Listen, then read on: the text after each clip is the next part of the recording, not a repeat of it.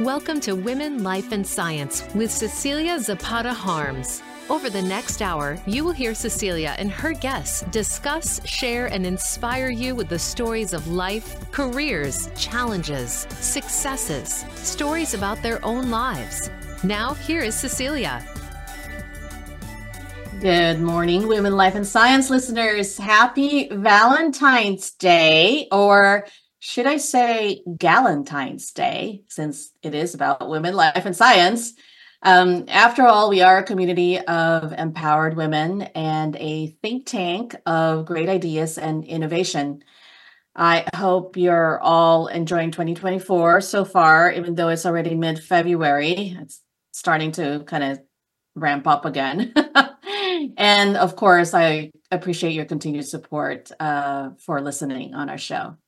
So we're just a month and a half before our inaugural Women, Life, and Science conference on April 30th here in Greenville, South Carolina. I hope you're registering soon, and you can view the conference information and registration at wlscience.com. Lots of logistics and promotions to do still, but definitely we are underway. So got back from several meetings in Europe, a business trip, and I still haven't completely caught up with my brain, but I think I'm getting there. Please be patient with me if I start rambling on with nonsense, because you know how that goes with jet lag. Anyway, have you ever had the experience when you got to a place where you've never been or visited before and felt as if you just landed at home? I'm looking at Anne right now, and I'm sure she's had that experience. That's what Basel, Switzerland felt like to me. That's where we were on a business trip. There was just something about the place, and I guess I'll just have to figure it out, or what that's all about. The last few months, if you all haven't noticed, we have had a diverse group of guests on our show. We've delved into topics that otherwise we won't normally hear about. And as I look back now, it has definitely been very interesting. And that's the main reason Women, Life, and Science podcast is all about anyway, and was formed, a forum to showcase stories outside of our immediate spheres. Well, today's topic and guest is another to showcase on our show. Our guest is Anne Parsons. She is a science journalist who specializes in the environment, medicine, and technology. We're going to talk a little bit about The Birds of Dog, a historical novel based on mostly true events. It's her first work of fiction, which I don't know, Anne. It's definitely more historical than fiction, but I get why that's said. And of course, you have she's had previous books include the Proteus Effect, Stem Cells, and Their Promise for Medicine, which was selected for Library Journal's annual list of best science books, and Decoding Darkness: The Search for the Genetic Causes of Alzheimer's Disease. And that's my next book to read. Co-authored with Harvard Medical School neuroscientist Rudolf Tanzi, the founder of the New Bedford Science Cafe, and I have to visit that cafe soon enough. A monthly meetup between a guest scientist and the public. She lives in South Dartmouth, Massachusetts. Welcome, Anne, to Women, Life, and Science. I'm so honored to have you here today. It's lovely to be here. Thank you for having me. And you got snow. We Lots did. of snow. Right now it's concrete, I think. It turned very icy last night. Jeez, I'm so sorry.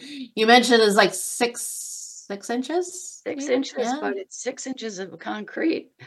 Oh, hopefully a thaw happens soon enough, or the temperature goes up a little bit. It is sunny though, I could see from your window. You know, February here is really the snow month, and the Indians called the February moon the snow moon. So there's a reason for snow in February. Nature. Nature. Exactly. Well, here in Greenville, South Carolina, it's sunny also. We've had some kind of strange weather, really, really cold, like in the 20s, which is somewhat rare. but it's starting to kind of warm up a little bit. I think spring is. I shouldn't say that too quickly, but I think spring is around the corner.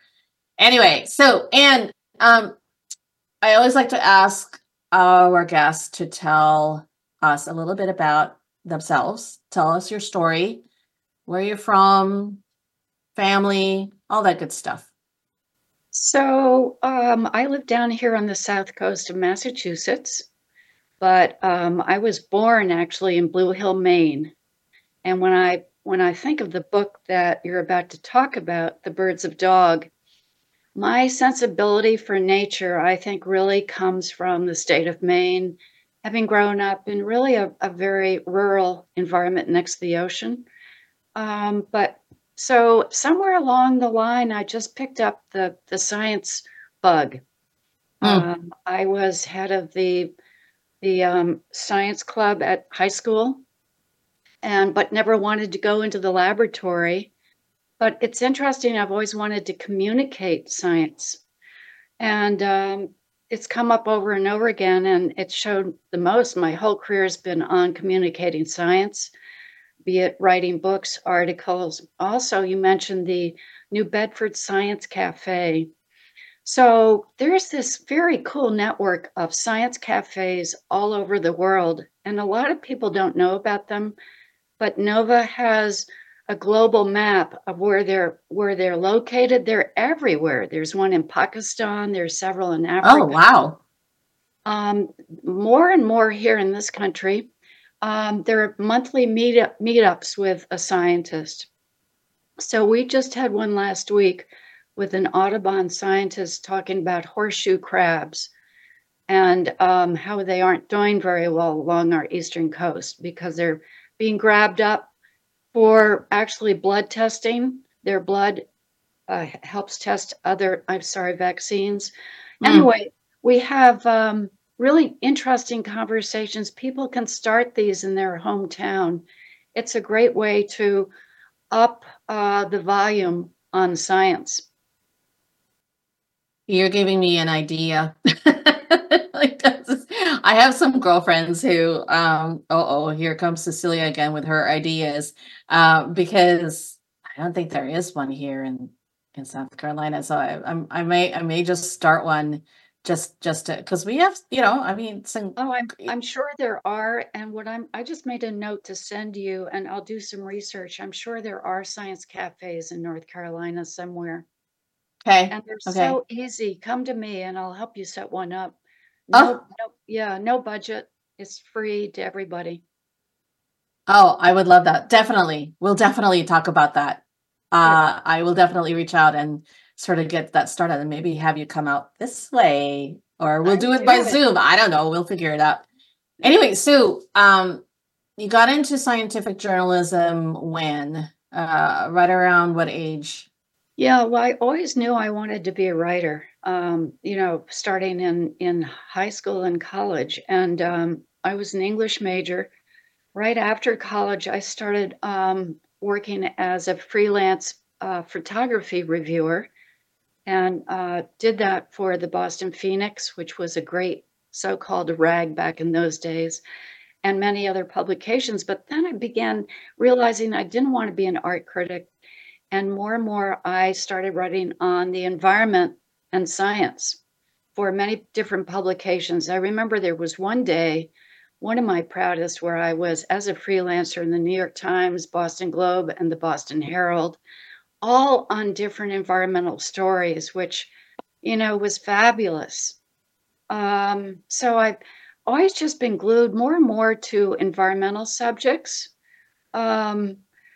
I woke up this morning thinking I was going to contact my editor at the Globe about one particular subject. I won't go into it with you, but sustainable seafood in my part of the world is really important.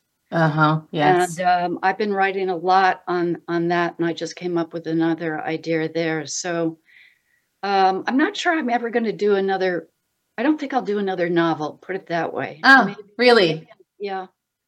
Really? A little bit more work involved, I guess.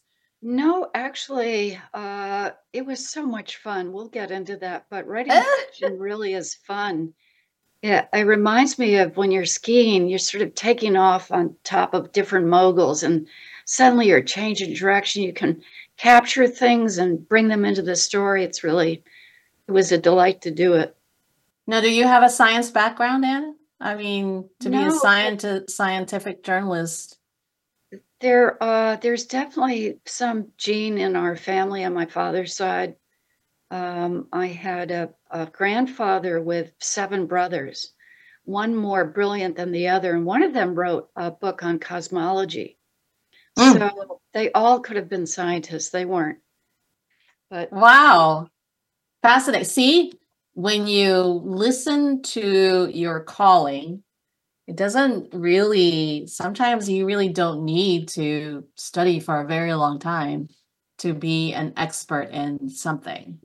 yeah, people ask me if I have a science degree. No, but English major, no advanced degree. And when you're a science journalist, you learn so much. Every story is teaching you something. And all different sciences appeal to me, but as I say, environment, especially these days. Yeah. So let's go into the book because first of all, before when I saw the title, I wasn't sure what it was about until I picked up the book. And when I first started reading it, again, like I said, I wasn't sure exactly what it was about. And then as I read on, I mean, it just captivated me. I Yeah. couldn't really put it down. But I had to put it down because otherwise, because I have to go to work. But I was so drawn into the story and the character of Catherine Pickering, who, I mean, she's a fictional character, She right? is. Yes. Yeah. It's confusing because my narrators, 2 of them are fictional. All the other characters are real life. Yeah. So good for you for figuring that out.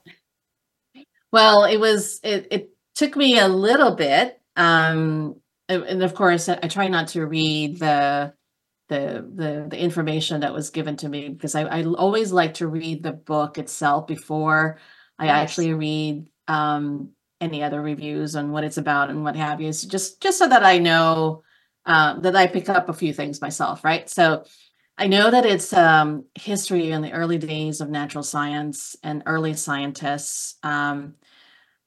And oh my gosh, the Boston Society of Natural History, which today is no longer, I know that I think they closed their doors in the Oh, 30s, no, right? it Oh, evolved into the Boston Science Museum. It just changed names. So it's ah, basically yeah, that's the history started as the Boston Society of Natural History. Yeah, but it's changed utterly from what it used to be. well, so for me, as I was reading through that, even just Catherine's role in the museum and the kind of museums that were started or developed, or people just decided, oh, we're just going to gather all the things that are out there Right.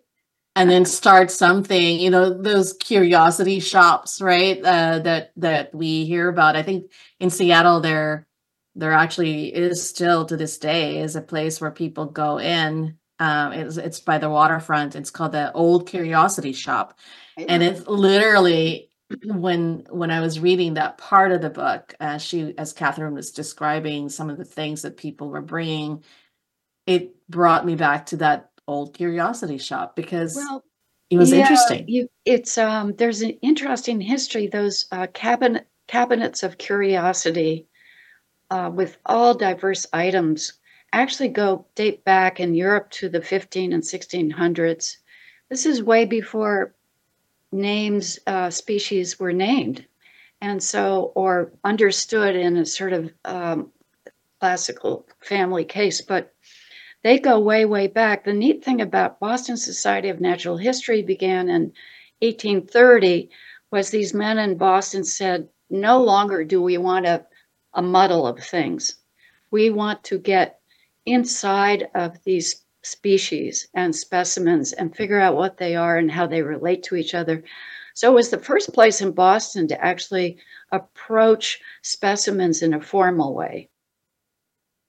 Yes. And some of the people that were examining those specimens or gathering them, they really didn't have, I mean, they had a curiosity about nature and how things work, but the field of science, nature science, was not really around yet. Is that right? That was one of the most interesting, remarkable things to me, is that to understand how really early, how recent, I should say, science is. It didn't become a real discipline until the early 1800s.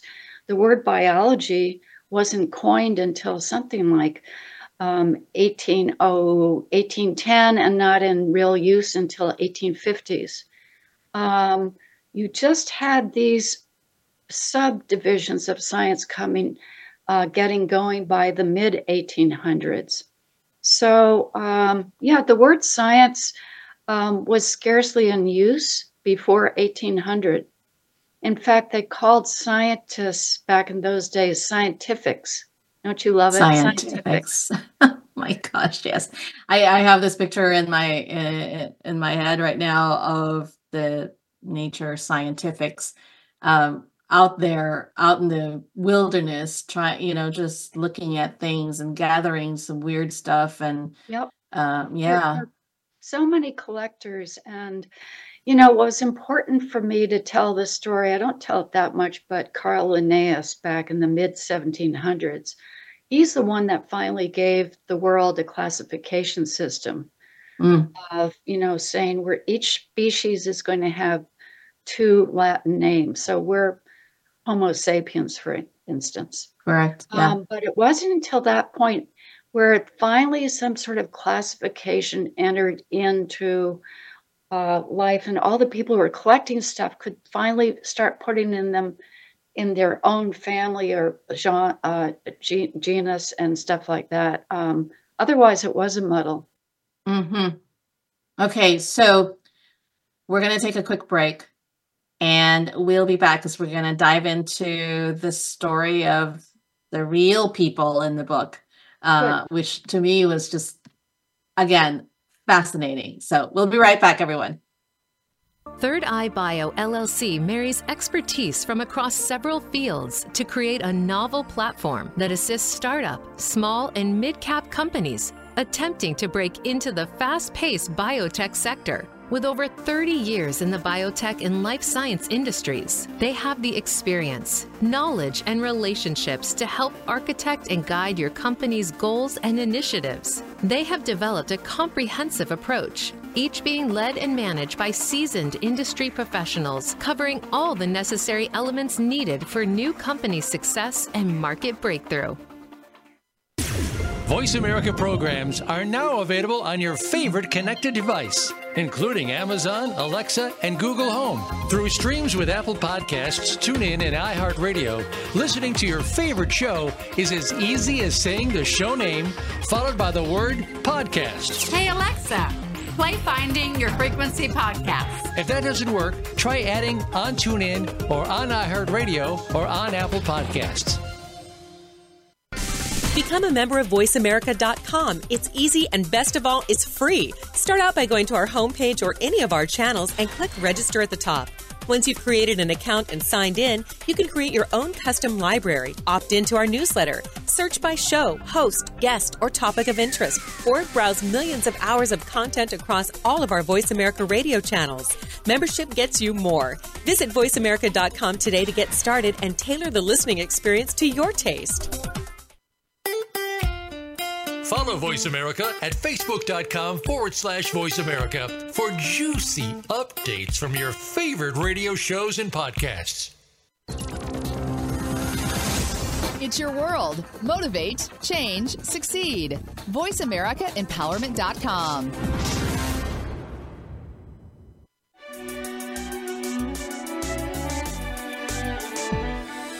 You are listening to Women, Life, and Science. Have a question for Cecilia or her guests? Email Cecilia at cecilia.zh@wlscience.com. Now back to the show with Cecilia. We are back, and we have with us Ann Parson, author of The Birds of Dog. Highly recommend for everybody to pick up the book, actually, especially if you're a nature lover, if you love to garden. We were just during the break where we're talking a little bit about how my husband and I sort of started enjoying the different characteristics and behavior of our feathered friends out there in the wild. And in the book, you have a couple of fictional characters, but really majority of the book were stories about actual individuals at that time. Charles Pickering is one of them. So tell me a little bit about him. I never really got the sense that, because, Catherine was writing all those letters, but I can only imagine where he was, because he was in a voyage for a long time. So tell me a little bit about him. So Charles Pickering grew up in Salem and ended up living around Boston. And, so many people have forgotten these figures of the past, scientists. He was one of America's leading naturalists. He was born in 1805, and he went to Harvard Medical School, but realized he didn't want to go into medicine, and began just collecting a lot of things and was actually one of the first people to be hired as a naturalist by a Philadelphia Institute Natural History place. But then he was asked in 1838 to be the lead scientific aboard the U.S. exploring expedition, which was this country's first major voyage of discovery to the Southern Ocean, the South Seas. And so he was gone for 4 years, from 1838 to 1842 when it finished.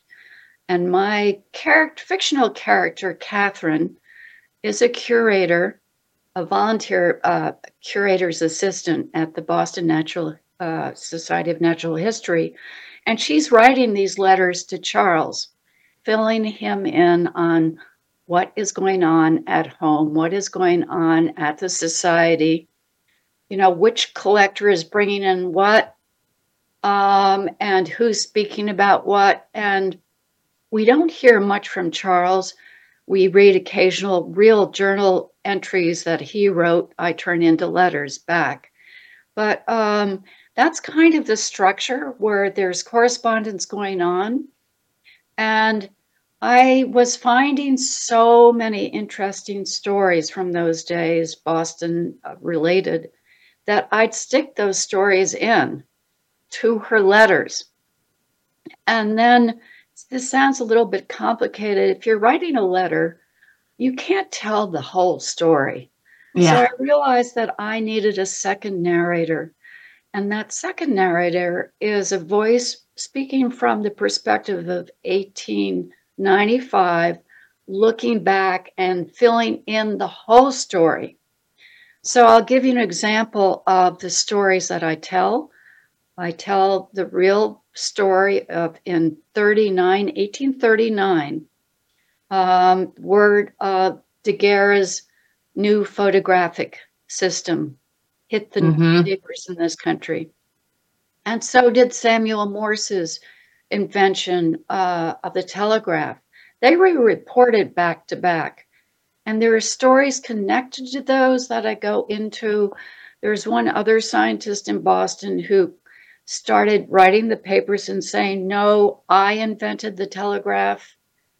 Meanwhile, Samuel Morse is meeting with Daguerre in Paris, and Daguerre's other business burned down. I mean, you can't make these stories up. No. They're all Boston related. And what the invention of both photography and the telegraph did for this country are just amazing. So I get carried away.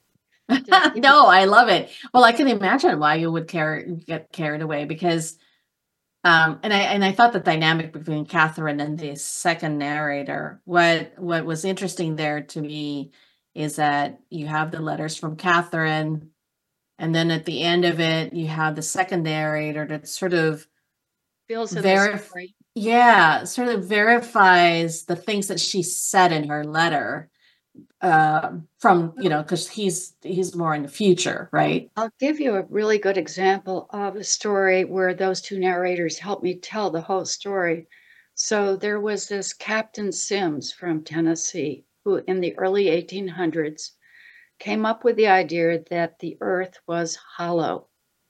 All right. And this was not a new theory. You can trace it back into the 1700s, but he wanted the Navy to fund an exploring expedition, which back then the Navy never did. But eventually the Navy realizes we need an exploring expedition for other reasons. And that's why they did the exploring expedition in 1838.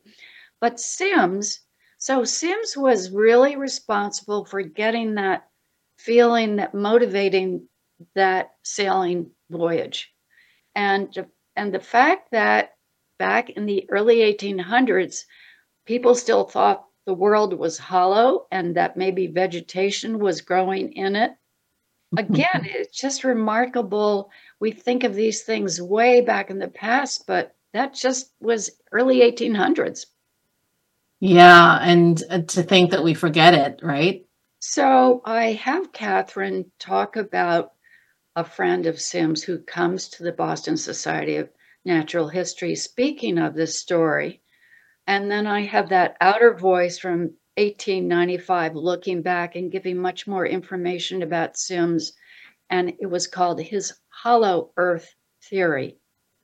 I saw that, and it reminded me also just, oh yes, I have forgotten that was a belief, because there were no substantial proof at the time what the world was about. Everybody was still discovering it, right? Exactly. Yeah. There was phenomena everywhere that people didn't understand, and it led to a lot of misinformation about species, about places. Just briefly, I mean, the species were so not known that the birds were still named whitebird, blackbird, redbird, orange bird. Orange bird. There were no names for them yet.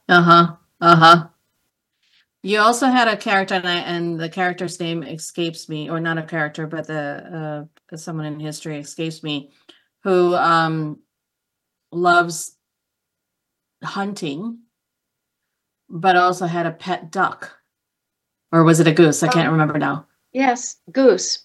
Goose. To me, that story still gives me shivers, and I tie it into my Boston Society of Natural History story. His name was Reverend Forsyth. Yes. And he lived in Scotland. He was a minister.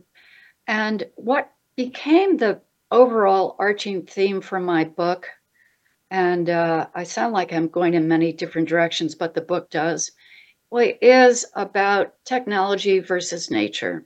Yeah. And the more that technology is invented, the more damaging it becomes for nature. And as I go into guns a lot. So this Forsyth story, true story, was that he would get really upset. He kept missing when he'd go out, even though he loved geese and he had a pet goose, he'd still go out and hunt like everybody did in those days, early 1800s.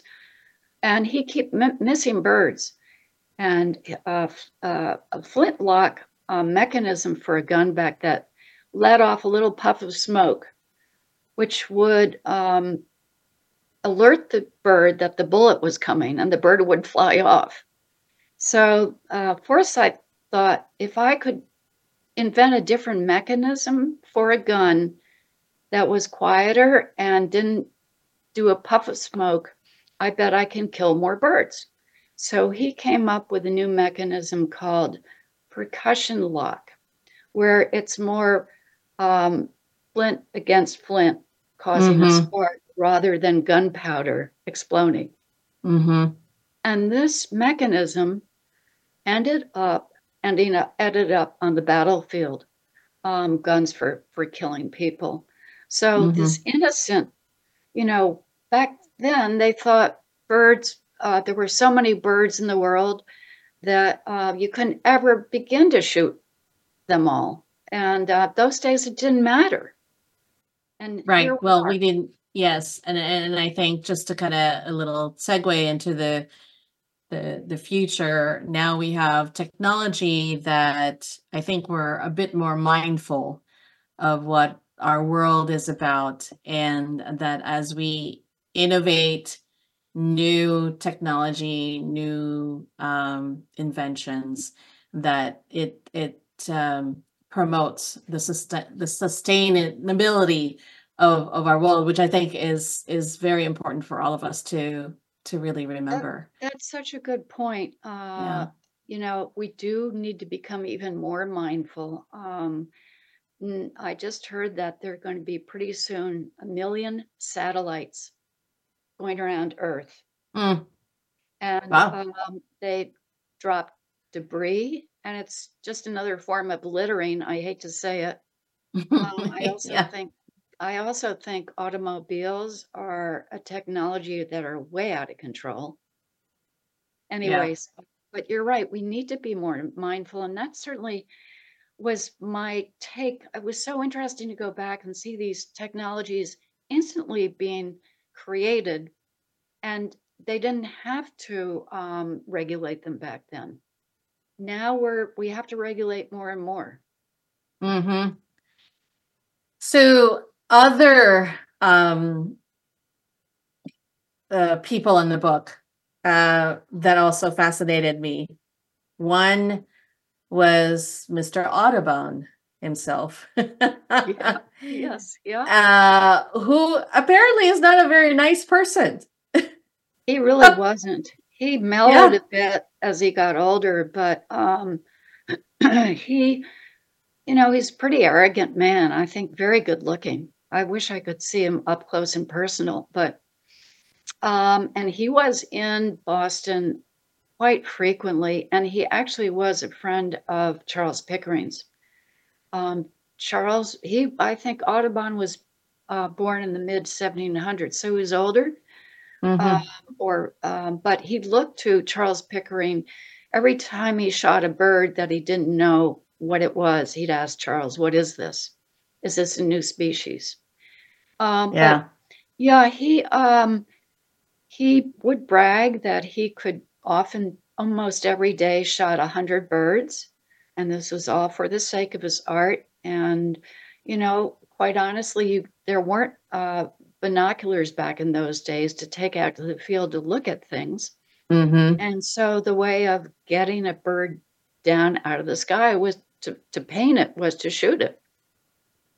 But he did have no qualms about killing birds. Yeah.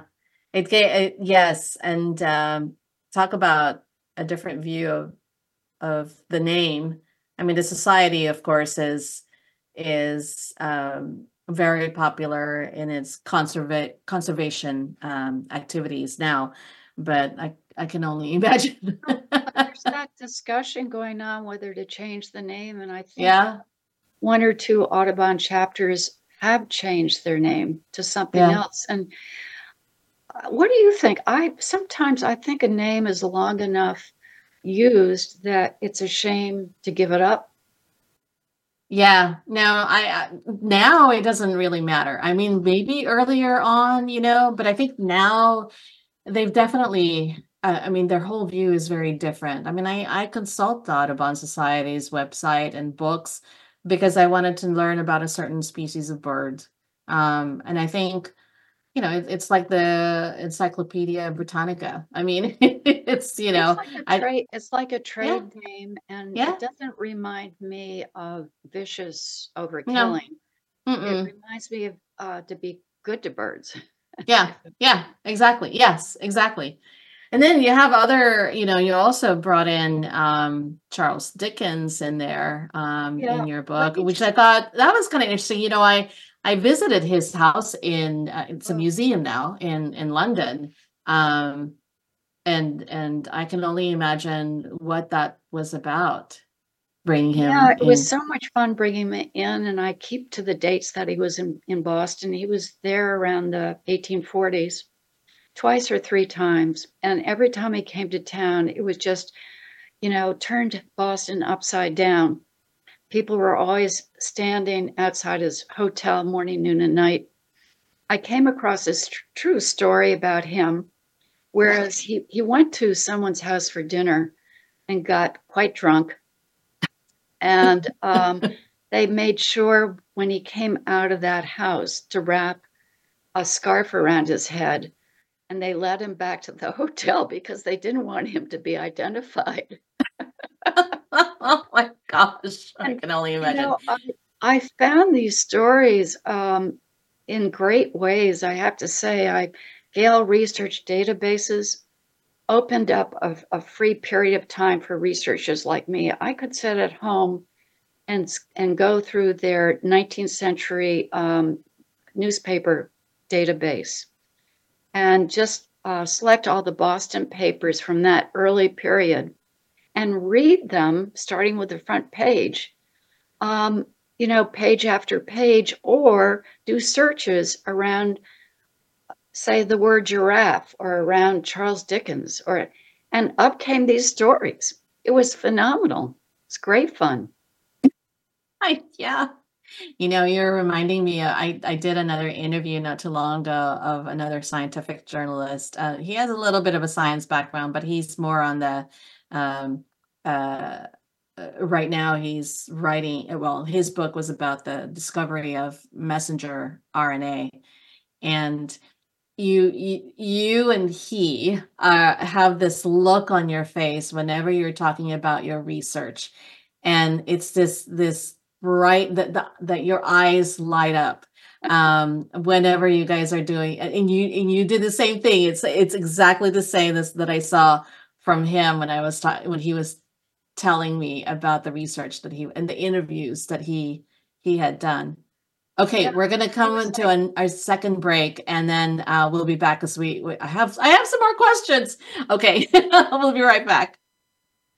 Third Eye Bio LLC marries expertise from across several fields to create a novel platform that assists startup, small, and mid-cap companies attempting to break into the fast-paced biotech sector. With over 30 years in the biotech and life science industries, they have the experience, knowledge, and relationships to help architect and guide your company's goals and initiatives. They have developed a comprehensive approach, each being led and managed by seasoned industry professionals covering all the necessary elements needed for new company success and market breakthrough. Voice America is on LinkedIn. Connect with us today. Have you become a member yet? Sign up now to become a member of Voice America. It's always free and easy. Plus, you get to take advantage of some great member benefits. Get unlimited access to millions of hours of on-demand content across all of our channels. Keep track of your favorite episodes, shows, and hosts in your own customizable library. Find out what shows you might be interested in based on your favorites. Plus, you get insider access with our newsletter. Membership gives you more. Sign up at voiceamerica.com and click register at the top right. A little birdie told me Voice America is on X. Follow us at Voice America TRN. It's your world. Motivate, change, succeed. VoiceAmericaEmpowerment.com.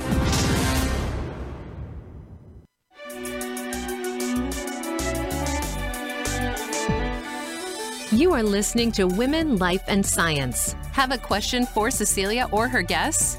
Email Cecilia at cecilia.zh@wlscience.com. Now back to the show with Cecilia. Okay, we are back. So much more to talk about. All right, and the other interesting character, well, I shouldn't say character, a historical person, on your book was John Wilkes Booth. Well, it was actually his father, Junius Ah, Booth, who was a yeah. famous actor of his day, who was in Boston a lot. John Wilkes was his son who assassinated Lincoln. But you kind of understand where the seeds of that come from. His father, Yes. the actor, was very mercurial. Yes. And on stage in Boston would get into these duels, as part of Henry the whatever, Shakespeare, and start stabbing his other, people on stage for real. Before there were any kind of diagnosis for mental health issues, I imagine, especially in the theater world, right? That was a story and a true story that he just loved birds. Junius did. And he was out west somewhere and saw these pigeons being shot and got so upset that he went chasing after officials to give the birds a real burial in a real burial ground. So that's how that story comes in. I bring that story in.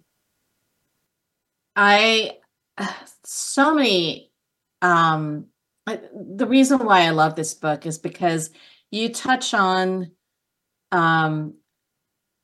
true stories about individuals and their relation to nature.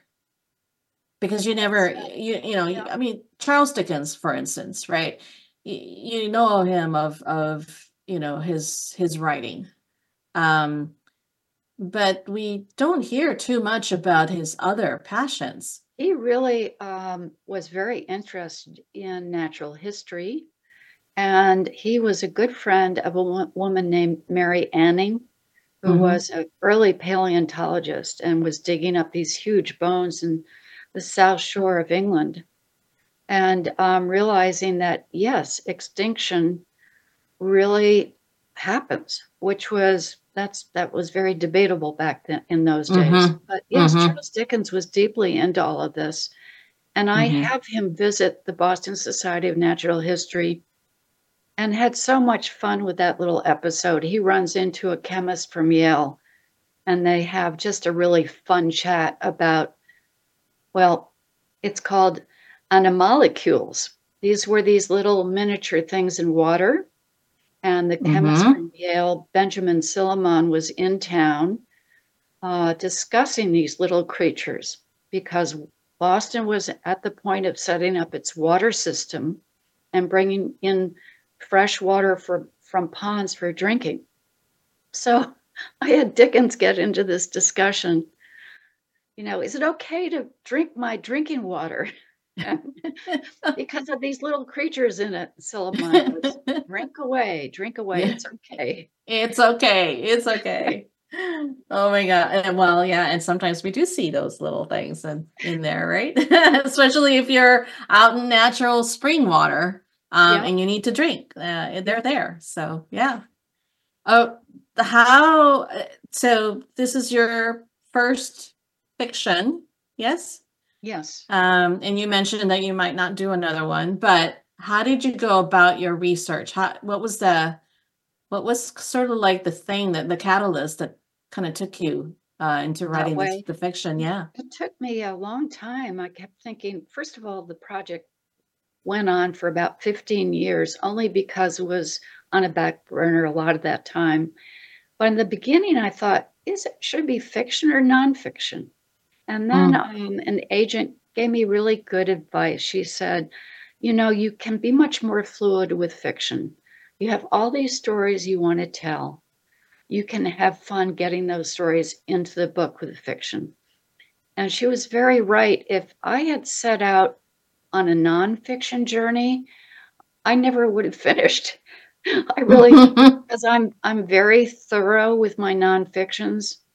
So, the book, for instance, on the Proteus effect stem cells and their problems for medicine, I give a whole history of where regenerative medicine really began way back in the past. And If I had done that with this, I don't know. I just wouldn't have finished. So Yeah. Well, just talking a little bit about the stem cell book, you know, that's actually I got the book as well. That's my next oh, read. great. I did because hello, I'm in science. But interesting. I was interested to see your view on regenerative research, and because there has not been too many and not very many successful ones out there.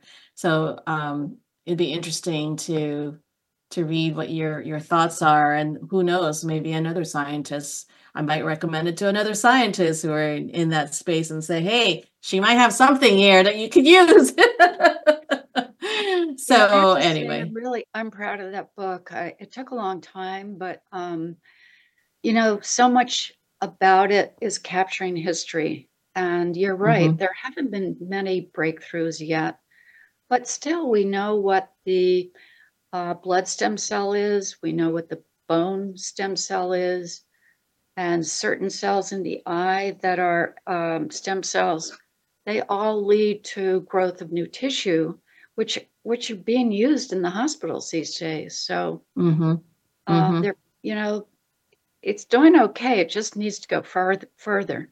Hmm. Not fast enough, right? Right. Yeah, a little bit slow. The I can go into a lot of things about that, as you know. All right, so I've got one more kind of related to the book, and then we'll go into a little bit of rapid fire questions.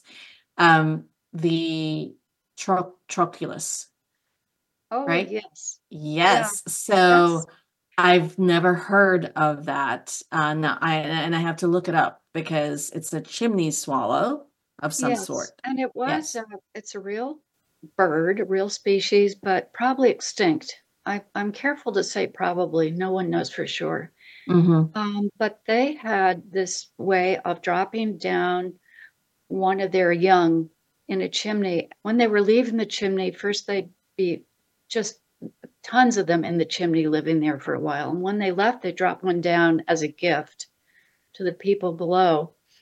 And I made a game out of this. I have Catherine and Charles Pickering playing this game, the Troculus game, a story for a story, a Troculus for a Troculus, a story for a story. They exchanged stories from nature, almost like giving each other a gift. Mm-hmm. It was one more device, quite frankly, way for me to bring even more stories into the book. So I have these little short stories about nature. I call them troculuses all the way through the book. And they're telling each other these troculuses. I'm trying to think of one. And they're all animal related. There's a wonderful, and they're mostly true. I found them in old newspapers. In Salem, a man was out doing his garden, hoeing his garden, and up through the mud comes this turtle that he had put his initials on like 40 years before. And this story made me cry because the man was just delighted to see his friend. He knew it was his initials. He knew it was the Yeah. same turtle. He hadn't moved, and the turtle hadn't moved. And he Oh. ends up saying, you know, we're a lot alike. We didn't have to go far in life to be happy. Oh. Oh And yeah. yeah, I mean, that's one little truculus, and a lot of them, as I say, are animal related. Yeah. Oh, I love that. I'm going to remember that. Oh, It's anyway, interesting how that's a people, nice little pause. yeah. Yeah, that's a nice gift. Thank you for the gift. That's great. Well, I chose Valentine's Day to be on with you because I'm in love with science. Yeah. And I'm in love with James Cutting, another character in the book. Mm-hmm. So anyway, Yeah. Well, like I said, I highly recommend for everyone to pick up this book, especially if you're um like us who love and are in love with science, because otherwise, if we're not, then we wouldn't be in the place where we are today. So rapid fire questions. You ready, Anne? Ready. Okay. All right. What was the best advice that has been given to you, and did you follow it? Well, I mentioned the advice to do this as a fiction, and I did follow that. There's a lot of advice I was given which I didn't follow. You know, an agent was interested in taking this book who said to me, "But you have to get rid of so many stories, and it has to be a page turner." Well, it is a page turner, and I didn't get rid of any stories. No, it was great. Oh. So okay, this one's going to be hard. I think, because it was hard for me when somebody asked me this question. If being a scientific writer was not to be for you, what do you think you should be doing now? Oh my goodness. I know, right? That is hard. That's hard. You know, it's hard because part of being a science writer is being an educator. So I would answer to you. I would have loved to have been a teacher, or here's something else, an ecologist out in the field. But all of that, environmental jobs have blossomed since I was in school. There's so many more positions. Yeah, I would love to be a field biologist, maybe. Yeah, no, I could see that. I actually could see that. See, it wasn't so hard after all once you put your mind to it. All right, last question. Because we are women, life and science, this is the show. If you were to have dinner with a famous woman in history and go as far back in history as you'd like, who would it be? And what will be your first question to ask her? Oh my gosh, that is a hard one. You know, first of all, not going back that far, as a character in my book, Harriet Hemingway, who began the Audubon Society. And, you know, I guess I'd like to ask her what was the hardest part. And your friends were all wearing bird feathers in their hats and bird bodies on their hats. How did you convince them? And did you have some women who wouldn't give up their feathers? I bet. There's another Madame Curie who way back discovered radium. I'd like to ask her. I don't think she realized how dangerous it was. I don't think that was realized until much later on. I'm really flimsy on that history. I'd like to ask her more about that. There's the the movies out called Radium Girls. You know about that? I do, yes. Those poor women who were painting the faces of clocks with the radium paint to make them light up, all got cancer of the jaw and stuff like that. Yeah. So how did that happen? And yeah. Yeah. That's a hard question, though. Many it is. It really is. And sometimes you kind of have to. It makes us research. I love what I love about that question is that it makes us think about. Okay, wait. Somebody said something. I'm going to research it and get to know that woman a little bit more. All right, and so we've. I told you. Other woman. Oh yes. Okay, one more. Yes. Mary Anning, the paleontologist. The paleontologist, yes. Oh, that was God. I thought you were going to tell her. Yeah, I thought you were going to mention her name. Yes. Yeah, I just should have said that right out. She was astonishing. There have been books. Tracy Chevalier, I think, wrote a book about her. Yeah, of course. Thank you. Well, fantastic. All right, we reached the end of our show. Thank you so much, Anne, for sharing your journey and with all of us. For those who want to learn more about you, it's Anne Parson without the S. So anneparson.com. That's your website. In the meantime, everyone, thank you for listening to Women, Life, and Science. See you next week and stay fabulous and true.